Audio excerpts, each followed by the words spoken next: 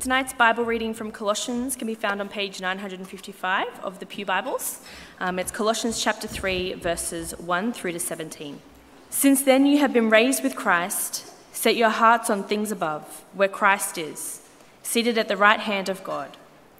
Set your minds on things above, not on earthly things. For you died, and your life is now hidden with Christ in God. When Christ, who is your life, appears, then you also will appear with him in glory. Put to death, therefore, whatever belongs to your earthly nature: sexual immorality, impurity, lust, evil desires, and greed, which is idolatry. Because of these, the wrath of God is coming. You used to walk in these ways in the life you once lived, but now you must also rid yourselves of all such things as these: anger, rage, malice, slander, and filthy language from your lips. Do not lie to each other, since you have taken off your old self with its practices, and have put on the new self, which is being renewed in knowledge in the image of its creator. Here there is no Gentile or Jew, circumcised or uncircumcised, barbarian, Scythian, slave or free, but Christ is all and is in all. Therefore, as God's chosen people, holy and dearly loved, clothe yourselves with compassion, kindness, humility, gentleness, and patience. Bear with each other and forgive one another if any of you has a grievance against someone. Forgive as the Lord forgave you. And over all these virtues put on love, which binds them all together in perfect unity. Let the peace of Christ rule in your hearts, since as members of one body you were called to peace, and be thankful. Let the message of Christ dwell among you richly as you teach and admonish one another with all wisdom through psalms, hymns, and songs from the Spirit, singing to God with gratitude in your hearts. And whatever you do, whether in word or deed, do it all in the name of the Lord Jesus, giving thanks to God the Father through him. It's God's word, and we need God's help to understand and for its word to do its work in our lives. So please join me as I pray. Now, Father, we do pray that your word would do its work within us. We thank you for the capacity of your word, the power, the ability it has to change us deeply inside and then work its way out in the way that we live. We thank you for the gospel, for the Lord Jesus, the one who died in our place and whose life now lives within us through the Spirit. We confess we don't always find it easy living your way, and yet we thank you that you've given us everything we need to do so. And we thank you that tonight is part of that process. We pray for humble hearts that actually allow your word to be over us, allowing it to sit in judgment of us, change, rebuke if needed, encourage. We thank you, you are always motivated by love. And we thank you for the opportunity of doing this together tonight. Amen. Amazingly, 17 years ago, I was at the church up at Toronto in Lake Macquarie, and I heard a lady speak, and I can still remember what she spoke about. I don't remember many sermons over the years, and yet what she said was so powerful. She began because she would come to speak, she was going overseas to Cambodia as a missionary. And she said, many Cambodians sleep on the ground, so I've begun sleeping on the ground. Many Cambodians eat rice as their staple food, so I've begun to eat rice as my primary food.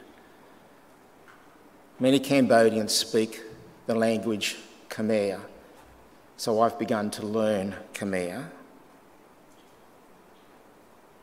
While not living in Cambodia, her heart and her mind were so focused there that it affected how she lived in the here and now. In Colossians chapter 3, as Paul writes this letter to believers in Colossae, he reminds us that through Christ we've died to our sinful nature and we've been raised alive with Christ. So we now, like that lady, are to live in the light of where our heart and mind is.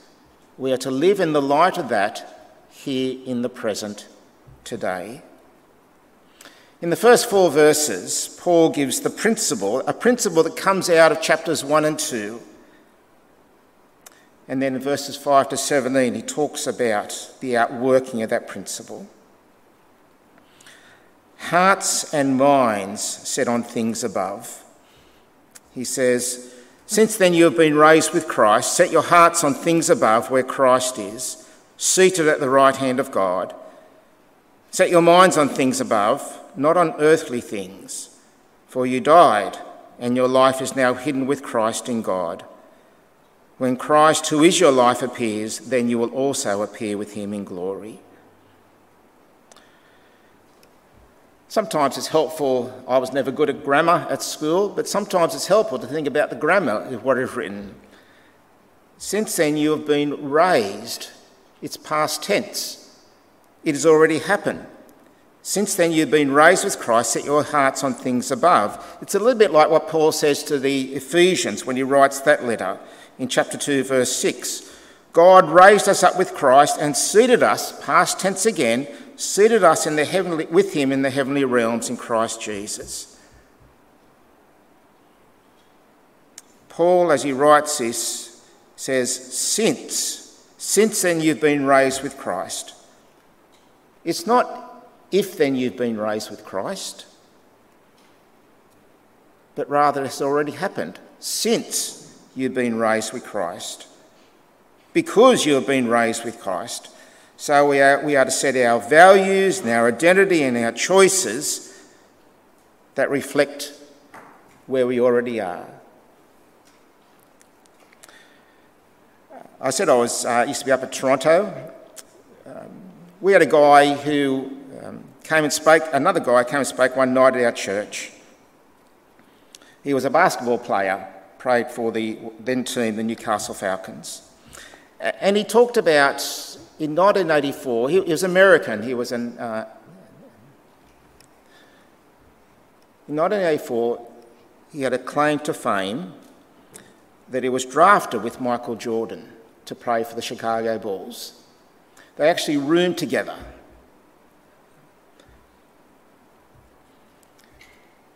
Michael Jordan got chosen, and Butch Hayes was his name, he got released. But he talked about, he played a professional career in America and came across and played a professional career in Australia. But he talked about, as a professional athlete, everything he did had a single focus, and it was all about him as an athlete. He was a Christian, he had a single focus with that too. But as an athlete, what he ate was important, his exercise, his sleep, and how he spent his social time, all of that was focused on him being an athlete. Single-minded.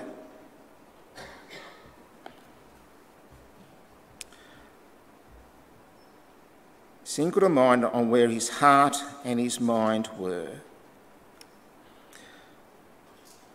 The false teachers that Paul was warning the Colossian Christians about claim that God's kingdom could be attained here and now.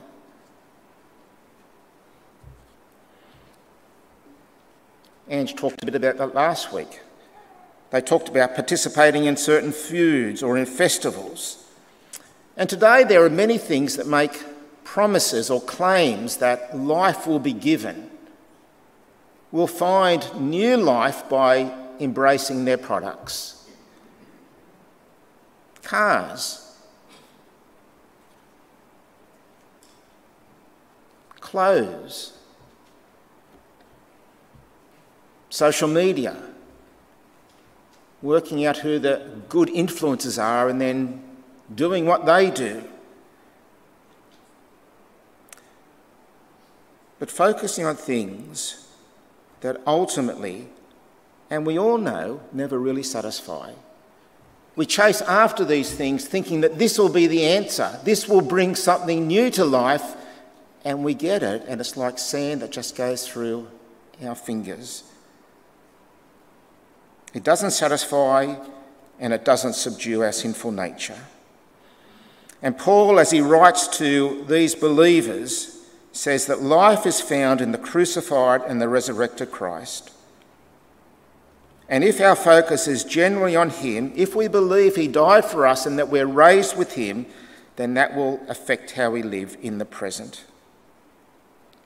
And so he says in these verses, he uses the word set 2 times. In fact, the first time is really the word seek. It's very similar to set. It's a command to seek or to set our focus and pursue heaven's values. And the second, set your minds, in verse 2, refers to thinking. Thinking on things above, thinking on who we are as God's people have been raised with Christ. Not just thinking on things of this world and what value and how they form our identity here, but on things above. My eldest son, his name's Matthew, he's in his 30s now. When he was young, we used to take him to little athletics. And he enjoyed running and he did fairly well at it. And he had a hero whose name was Eric Liddell. If you haven't heard of him, maybe you've heard the movie Chariots of Fire. In 1924, he won gold in the Paris Olympics. He had a unique style of running, but the way he ran and the speed he could run at was incredible. And yet, all that was before him, influenced by the Prime Minister of England, and yet his heart and his mind was focused on things above, and he said no to that career, and he went to China for the sake of the gospel. We are to set our hearts and minds on things above because that's where we are. Paul says, "For you died, and your life is now hidden with Christ in God." That word hidden conveys being secure, in a sense, not being able to be found and to be stolen away. When something's hidden, we know where it is, but other people can't find it. We are safe for eternity, even in difficult times. And yet, that we are hidden also means that other people can't see where we are. And therefore, often Christians are ridiculed. Why do you believe in what we can't see? It's not scientific, it's claimed. Why do you believe? It's stupid. They can't see where we are. But what they can see is the way that we speak and the way we behave. And for many, that might make any difference. But for some, they may never say anything, but they will notice. And so in verses 5 onwards, Paul takes this sense of being hidden and works, what does it mean to be hidden and raised with Christ? How are we to live while we wait for the Lord Jesus to return? Well, he says 2 things. Firstly, a focus on things above means killing off what does not belong. In verse 3, he said, "You died." The principle is you died. And so now we are to put to death, he says in verse 5, and get rid of, in verse 11, things that do not reflect our new nature. And he actually uses 2 lists in verses 5 to 9. And those two lists are not all that we need to deal with. They're just examples. We are to deal and put to death with anything that does not reflect the Lord Jesus. But I think he uses these two examples because they are things that are often difficult for us to control. About sexuality and about our tongue and what we say. In verses 5 to 11, we read, "Put to death, therefore, whatever belongs to your earthly nature, sexual immorality, impurity, lust, evil desires and greed, which is idolatry. Because of these, the wrath of God is coming. You used to walk in these ways in the life you once lived, but now you must also rid yourselves of all such things as these: anger, rage, malice, slander and filthy language from your lips. Do not lie to each other, since you have taken off your old self with its practices and put on your new self, which is being renewed in knowledge in the image of its creator. Here there is no Gentile or Jew, circumcised or uncircumcised, barbarian, Scythian, slave or free, but Christ is all and is in all." This first list that Paul gives is about improper sexual relations outside of marriage. And he says we are to kill. We are to kill off any spoiling of sex other than for what its intended purpose is within marriage. This is so countercultural today. We live in a world where people should be free, we're told, to express whatever they want. And indeed, many believers struggle with these things.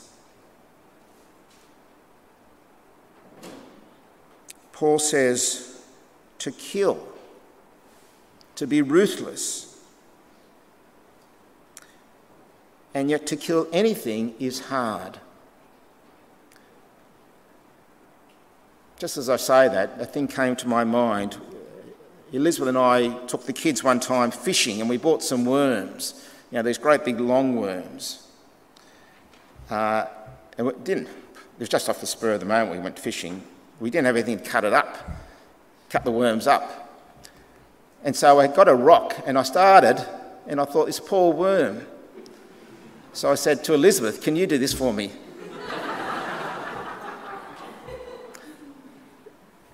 Even to killing a worm was a challenge for me. To kill anything is hard. But that we have been raised with Christ means we now have his transforming power to actually kill off or to say no. In fact, one of the fruits of the Spirit is self-control. And along with self-control is the power to trust that lasting fulfilment is found in Christ. There are so many messages that says, do this, here is the answer. And Paul says, no, fulfilment ultimately is found in the Lord Jesus. In Greek mythology, there were these creatures called sirens. They were gorgeous creatures who lived on rocky islands, sometimes portrayed as mermaids. And they would sing, and their songs lured passing sailors in their ships. And the songs were so beautiful that sailors would dive in, pursuing this enchanting sound, but they would be impaled on rocks and killed. When the mythical Odysseus was preparing to sail past this island, he wanted to hear the sirens sing. So he had the crew tie him to a mast and instructed them to fill their ears with wax. Odysseus went mad with his desire because of hearing, but his actions meant that they were safe. Another mythical man called Jason also was sailing past, and he took Orpheus, a supremely gifted musician. And when they approached this area with the sirens, and the sirens began singing, Orpheus began to play on his harp. music that was beautiful and sublime and far more captivating than the sirens. And they sailed past, and the sailors were so taken with Orpheus and his music that the sirens did not affect them. Something far more captivating seized them. Our sinful nature wants to tell us by taking this we will find satisfaction. But it won't last.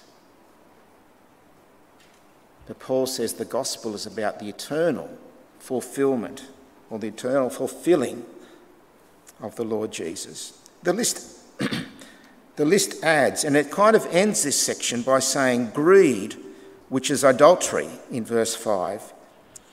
Greed or covetousness is ultimately about selfishness.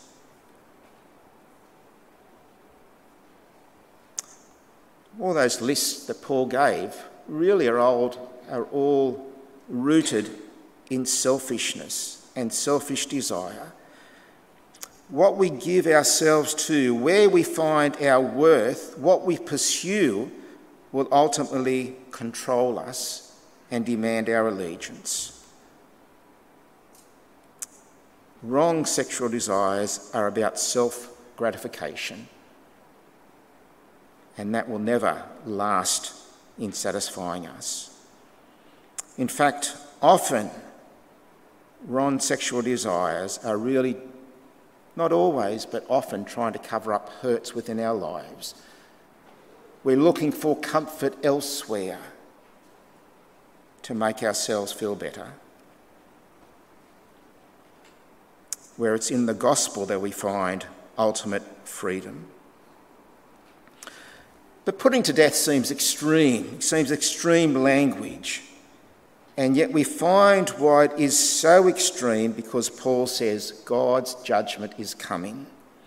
In verse 6, because of these, the wrath of God is coming. And yet Paul also adds, you used to walk in these ways in the life you once lived. In some ways, they're beautiful words because they say, in the life you once lived, suggest they had overcome as they set their heart and minds on things above. And Paul then moves on to this other list, a list about our words, what we say to others. Sometimes, not always, but sometimes words come out of my mouth that do not reflect Jesus, and they surprise me. My reaction, sometimes maybe my reaction to my wife, I'm quick in what I say, and I realise I hurt. And I think to myself, where did that come from? Well, those words came from my heart. The Lord Jesus says, out of the heart the mouth speaks. What we think about,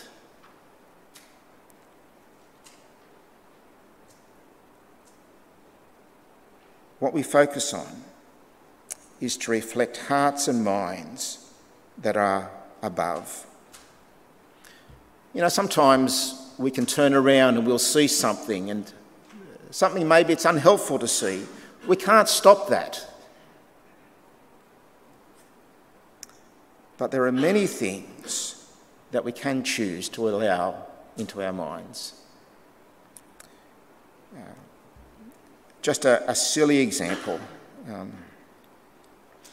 I go for a walk early of a morning and I enjoy walking, but I enjoy just vegging out. And I listen to the radio. And I realise I'm an older man, I'm 65, so I listen to Smooth FM on 95.3. They're songs that I grew up with. I enjoy them. But sometimes when I pause and I listen to the words, I think it's not really helpful listening to these words. Words from the 60s and 70s and 80s and 90s. Words really about self-gratification. So I've tried to make a decision to listen to things other than Smooth. I don't know if I've gone up or if I've gone down, but I listen now to Hope 103.2. And I do listen to some podcasts sometimes. There's a church in Newcastle that does a podcast once a week called Homegrown Faith. See, what I allow in, even though I'm not actually thinking, what's going into me is going into my heart. And things will come out. Words, thoughts, reactions. Hearts and minds above involve both taking off, putting to death, being ruthless, but also it involves putting on. Paul in verses 9 and 10 talk about both of those things. I have a friend, he's a good friend, but he was sentenced to prison many years ago, and he was in prison for a couple of years, and I would visit him. He was in Goulburn jail, he got moved down to Junee, the jail there, and I would visit him, and when I did, he would be wearing a green t-shirt and green track pants. That's what people in jail wear. It's always green. When he was released, he stopped wearing a green t-shirt and green track pants. He now wears civilian clothes because he now has a new identity. In fact, when I catch up with him, we both wear civilian clothes, indicating A, that we're not prisoners, and B, that there's no difference between us. And Paul says that all who are in Christ have clothed themselves with Christ. He writes, there is no Gentile or Jew, circumcised or uncircumcised, barbarian, Scythian, slave or free, but Christ is all and is in all.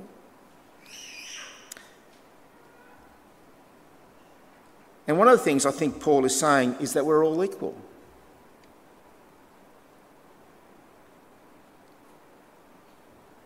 As I meet with my friend, we are equal.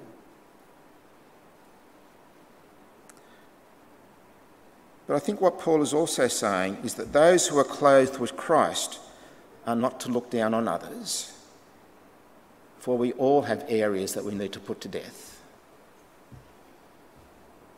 It's so tempting to find faults in other people.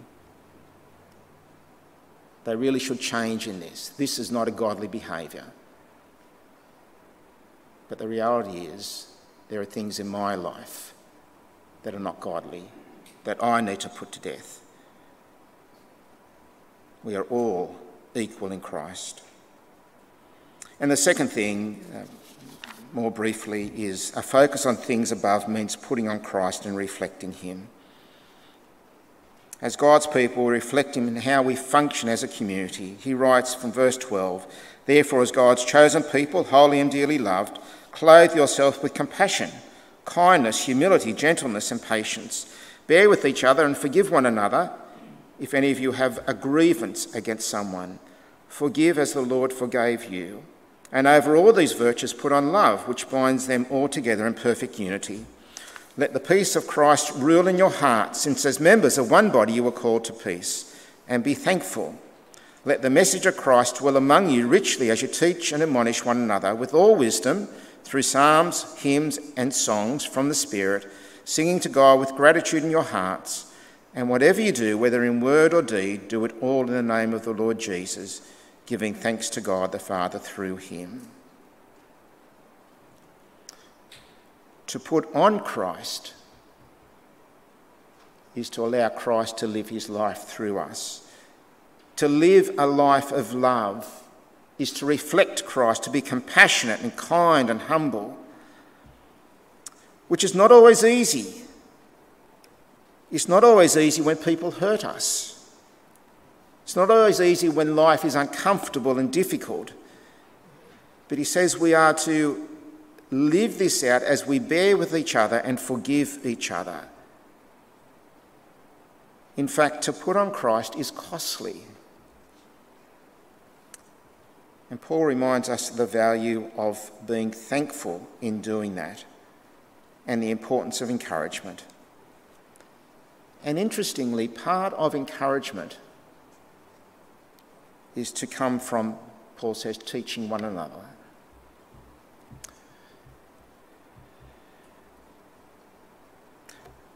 I tried to teach the Bible tonight, but Paul says you're all teachers. How you sing is teaching other people as to whether what you believe is really true. Whether you have a Bible and you read the Bible says something. Whether you bring a Bible with you says something about the value of God's word to you. What you talk about afterwards says something about what is important to you. For 2 years, Rosaria Butterfield, an English professor, lived with her lesbian lover while reading the Bible. As a professor, English professor, she wanted to refute Christianity, so she was reading to find holes. She writes, "After 2 years of this, something happened. The Bible got to be bigger inside me than I. It overflowed into my world. And then one Sunday morning, 2 years after I first met Ken, the pastor who she had met before, and Floy, his wife, and 2 years after I started reading the Bible for my research, I left the bed I shared with my lesbian partner, and an hour later I showed up in a pew at the Syracuse Reformed Presbyterian Church. I kept going back to the church to hear more sermons. I had made friendships with people in church by this time, and I really appreciated the way they talked about the sermons throughout the week, how the Word of God dwelt in them, and how they referenced it in the details of their days." She became a Christian, and she married a pastor. But hear what she says: "I had made friendships with people in the church by this time, and I really appreciated the way they talked about the sermons throughout the week, and how the Word of God dwelt in them, and how they referenced it in the details of their days." Teaching one another.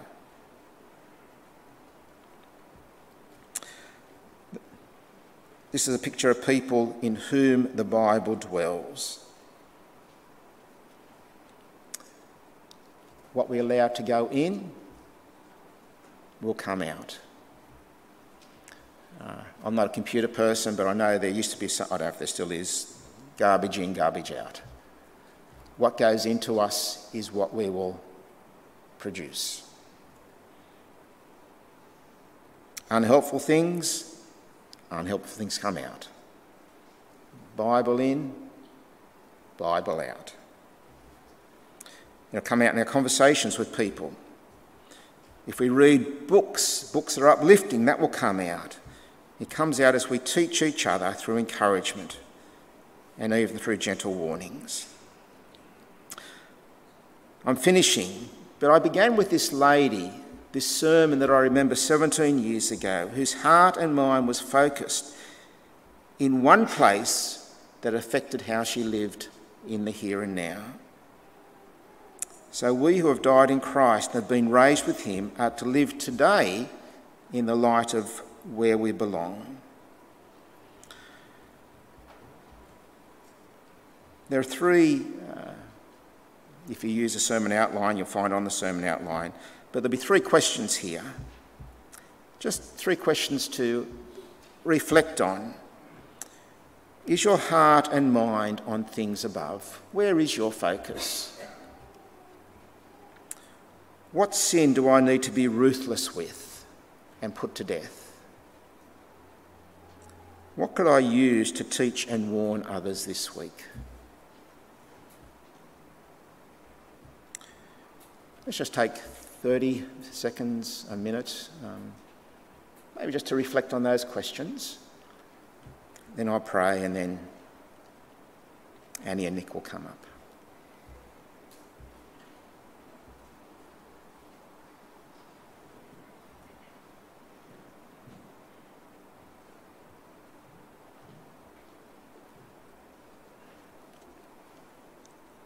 Now, Father, we do thank you for the gospel, that our hearts and minds are actually above. We have been raised with Christ. We're seated with him in the heavenly realms. We want to be people of integrity and to live out who we really are as we live here in the day-to-day world. We thank you that we are raised with Christ purely because of what Christ did.